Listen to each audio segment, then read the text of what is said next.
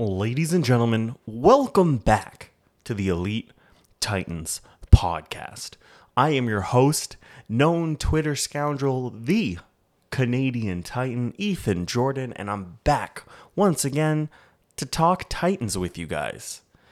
Yes, the Titans beat the Tampa Bay Buccaneers in another meaningless preseason game, but it wasn't all meaningless because there were definitely some takeaways that we could garner from the game. Now, fans all over the great Titan Nation and Titans Twitter have been panicking, losing their goddamn minds, that is, over some of the shit that we saw against the Buccaneers. 3 key players we will discuss today based on their performance in the game against the Buccaneers, as well as their preseason up to this point, and what we can expect from these 3 players the rest of the preseason and the regular season. First and foremost, we have to talk about possibly the most divisive player, apparently, on Titans Twitter, Malik Willis. Now, Malik Willis played all right against the Bucs on Saturday. He wasn't terrible. He was certainly not terrible. But he wasn't perfect either. There were still a few of the hiccups and a few of the structural issues that had been reported on throughout all of camp. Those issues still reared their ugly head on Saturday. Sometimes Malik would hold on to the ball too long. Sometimes he wouldn't set his feet properly and his throws were inaccurate. And sometimes he ran out of the back of the pocket when he didn't need to. But it certainly wasn't all bad because we also saw some of the magic that makes Malik Willis so exciting. We saw sidearm throws, escapism. We didn't really see a deep ball, unfortunately, but not going to hold that on Willis. That's not something we are going to see every single week. But all in all, it was a mixed performance from Malik Willis. Lots of things to be excited about, lots of things to be cautious about. But that's the joy of having a player like Malik Willis. Because you can be excited about the things that he will bring to the table, the intangibles, the sidearm throws, the escapability. And you can also be cognizant of the fact that he's just not ready. You cannot load up Titans Twitter at any point over the last 2 weeks without seeing some stupid comment from a stupid Twitter account saying some dumb shit like Willis should be starting. These are the kinds of magic plays that you only get from Malik Willis. Ryan Tannehill can't do this. Guys, can we please reach a point where any sort of criticism of Malik Willis isn't some overarching statement about whether or not he's a bust? Can we criticize Willis or talk about some of the things that he needs to work on without it being some sort of, well, Ryan Tannehill's better type statement? Because honestly, guys, it's a long time before Willis is going to start. He's not starting in 2022. And you shouldn't want him to.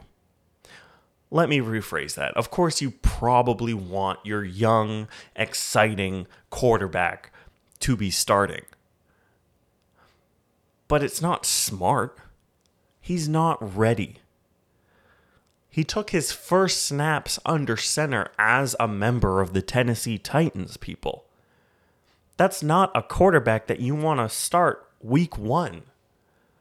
Give the man his time to learn, his time to understand our offense, and his time to just develop into more than just a great athlete, but a great football player, a great quarterback. I'm not saying you have to change Malik Willis's identity. I don't think Vrabel wants him to be a pocket passer. But these are attributes and these are skills that he has to develop in order to be not just a reliable quarterback, but possibly one of the best. Because honestly, that is his ceiling. Malik Willis has all the tools in the toolkit to be the face of the NFL, to be an MVP, to be a top 10 quarterback, a top 5 quarterback. That is possible with Malik Willis. But it is not possible for any of that if we start him week 1. If we start him after Ryan Tannehill's first interception. If we start him after a 2-game losing streak. Patience. I know that the world today is all about, I want it now. Give it to me now. What have you done for me lately? I know that's what the NFL is today. But the Titans have always marched to the beat of their own drum, people. We're not starting Malik Willis. He's going to sit this year. And it's the right decision. I know that this is going to be an ongoing thing, and I am more than happy to continue bitching about it on my podcast. But just have some fucking patience. Before we move on to our next player, let's talk about Logan Woodside. He's not one of the players that did anything of note other than suck terribly against the Bucks. And he's not obviously one of the players that I was planning on talking about today. But Malik Willis and Logan Woodside are forever connected as long as Logan Woodside is a member of the Titans. Because the fans are clamoring for Malik Willis to be the backup quarterback, to be QB2, and for Logan Woodside to be cut. I have seen it suggested by more than one Titans fan, by more than one Titans media member, that Logan Woodside is the worst backup quarterback in the NFL. That he has absolutely no business being rostered in the NFL, and that he is barely even a worthwhile AAF quarterback, a USFL quarterback. Now, guys, I don't know fuck all about Logan Woodside, honestly. I know he's thrown like 2 passes in an NFL game. I know he's not particularly exciting to watch in the preseason, and I know for some reason he beat out the likes of Trevor Siemian, Matt Barkley, and Deshaun Kaiser to be our backup quarterback. I don't think Mike Vrabel is dumb. I don't think he is only putting out Logan Woodside strictly because he's cheap and he knows him. But the reality is, Logan is just not good. And I think we've reached a point, although I hate to agree with some of the people who are just completely dismissing the importance of knowing the offense and of having that familiarity. I hate agreeing with these people. But after 2 very lackluster preseason games, after countless days, I say countless, it's probably like 10, 15 days of average to below average practices, I don't think you can roster Logan Woodside. I understand why you would. I do not think that it is completely without merit, the importance of having a quarterback who knows the team, who knows the structure, who knows how to execute your offense. But rostering 3 quarterbacks, because there is no way the Titans cut Malik Willis and risk him getting scooped up on the waiver wire. That's not happening. But rostering 3 quarterbacks would mean taking away a roster spot from another player that the Titans could actually use. That could mean not keeping an extra wide receiver, not keeping an extra offensive lineman or an extra DB. And I do not think that what Logan Woodside brings to the Titans is worth losing a potential, not difference maker, but role player on the roster.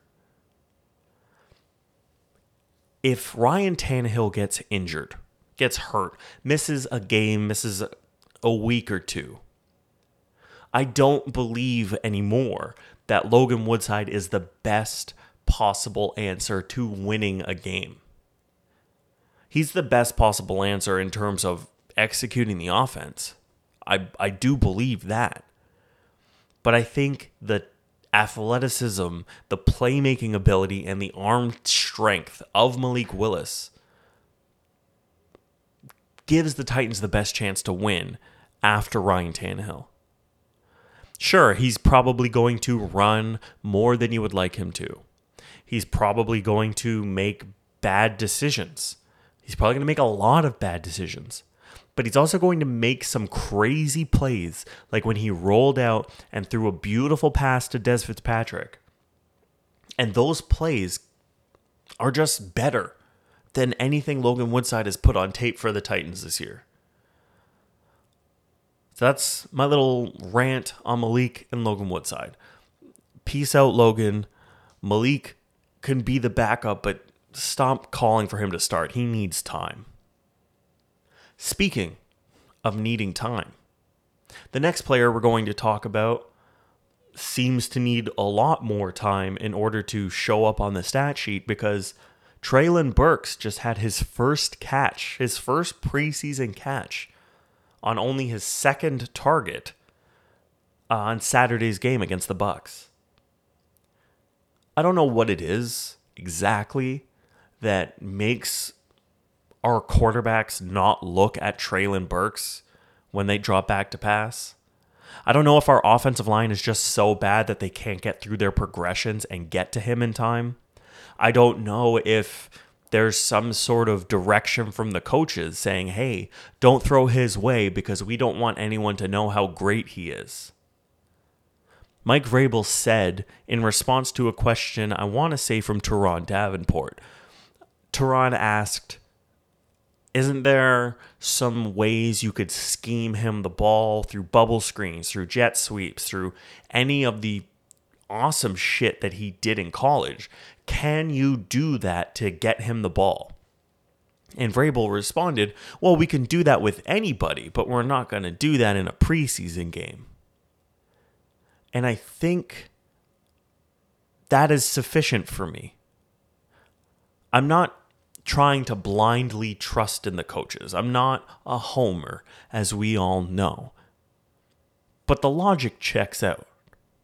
Why would you want to show all of the talents of your first round wide receiver who has improved his physical endurance and improved the shape that he is in and has excelled in college with these schemed up plays? Why would you want to show that in meaningless games against second and third string defenders that you're never going to see in the regular season? Why would you do that? Now, there's definitely something to be said about live reps and actually getting the practice in to iron out all of the kinks before the regular season. I completely understand that. And more practice for the starters is something that I clamored for last season, and we all know how last season turned out. But I don't think that there's anything to gain by throwing a bubble screen to TREYLON BURKS in a preseason game. He knows how to run a bubble screen. Ryan Tannehill knows how to throw one. And our receivers know how to block for it. These are all really basic things that the Titans already do and already run well, that I don't think necessarily that they need to execute these in the games, in the preseason games. So let's not grab your pitchforks and start calling TREYLON BURKS a bust because we haven't given him the ball. I think in due time, when our starting offensive line is out there, when our starting quarterback is out there, and when the games actually matter, TREYLON BURKS is going to be an integral part of the offense. He's not going to be likely as explosive and as jaw-dropping and as exciting as Voldemort was during his rookie season, but he's gonna kick ass. So let's, once again, just relax on TREYLON BURKS for a little bit. And speaking of relaxing, and speaking of the starting offensive line I just mentioned, let's talk about the last player, Dillon RADUNZ. Titans Twitter and Titans media has been absolutely ablaze with comments about how absolutely dog shit Dillon RADUNZ is. How John Robinson busted on another right tackle. The one position he can't seem to figure out. And it makes me wonder, why are we so quickly giving up on Dillon RADUNZ before the regular season even starts? How come it is that any negative play that Dillon RADUNZ has is just confirmation bias for all of the people who have already decided that he's a bust? Anytime there's a good play, well, it's not good enough, or it doesn't counter the bad plays. But that's just because some of you have already made up your mind about Dillon RADUNZ. Here's the facts of the matter. Dillon RADUNZ played the majority of his college and high school career as a left tackle. Throughout much of camp last year, through much of the season last year, it was constantly reported from beat writers that they believed that Dillon RADUNZ was a left side player, and that's why he was positioned at guard on the left side. Guys, Dillon RADUNZ is a tackle. That's a fact, because he is not strong enough to be a guard. He is a tackle, and he's a left tackle. Now, you may know that we already have a left tackle in Taylor Lewan.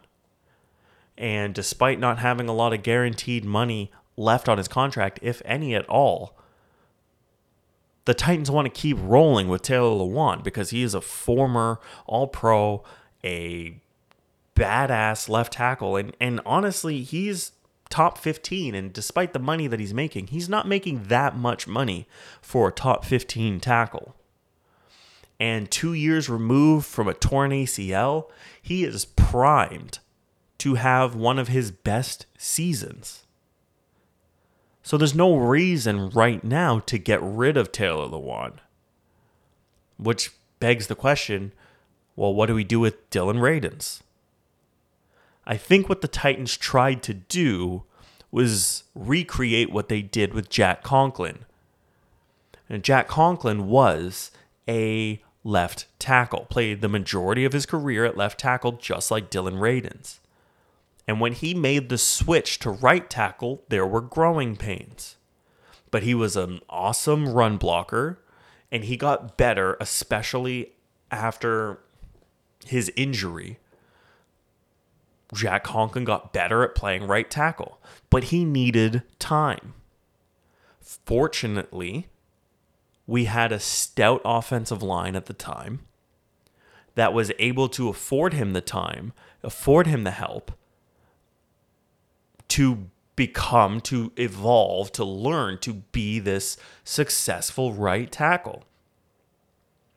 None of this is happening for Dillon RADUNZ because fans have been bitching since last year. Whoa, he's a second round pick. Oh, he's not even active on game day. Why do we have David Quessenberry out there and not Dillon Radunz? He's a bust. He's another Isaiah Wilson. Guys, have some fucking patience. Yes, he did not look stellar against the Bucks on Saturday, but he also did not look nearly as bad as what Titans Twitter would have you believe. On that amazing rollout to the right that Malik Willis did when he threw the pass to Des Fitzpatrick, you see an abysmal rep, an absolutely atrocious effort on the part of Dillon Radunz. And I understand if you were to look at that and you see how easily the Bucks defender just ripped right inside Radunz and immediately put pressure on Malik Willis, I understand how you might look at that and think, well, Radunz, he's just bad. He's just a shitty player. But if you analyze the play just a little bit more, you'll see it looks like less of shitty offensive line play and more of a complete miscommunication. It almost looked like Radunz expected the play to go in the other direction because his first step was out to the right as opposed to in to the left, the way the rest of the offensive line is going. Now, is that because of Dillon Radunz's own inability to understand the playbook? Is it because he's just that bad of an offensive lineman?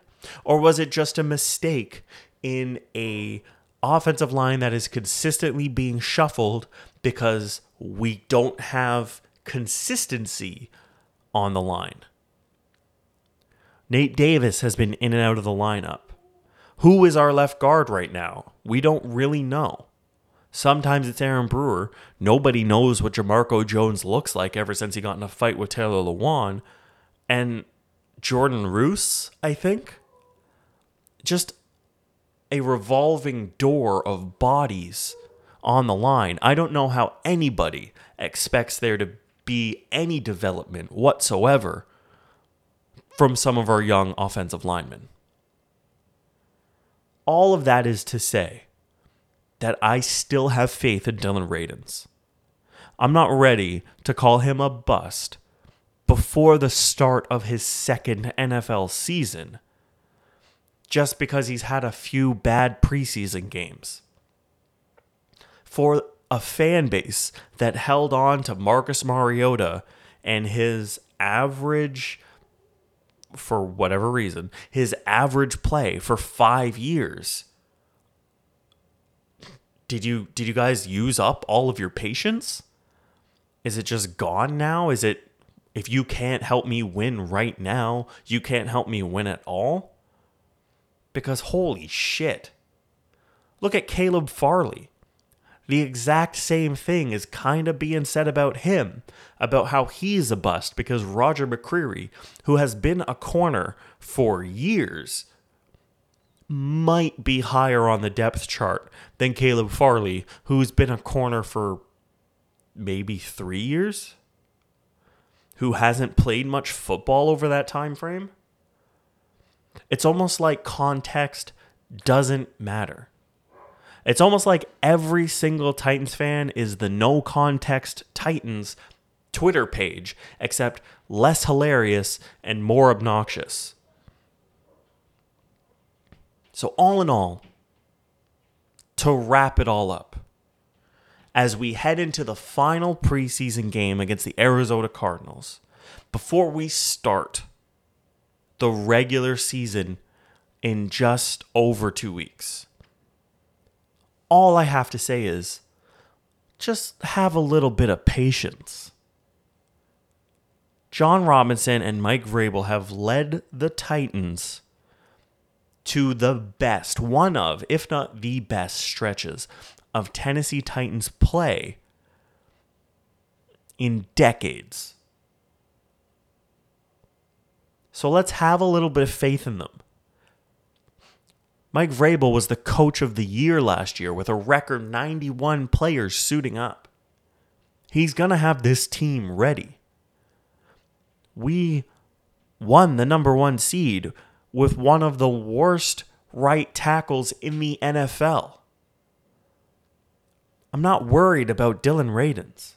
I'm not worried about TREYLON BURKS. And I'm not worried about MALIK WILLIS. And you shouldn't be either. That's going to do it for me today, guys.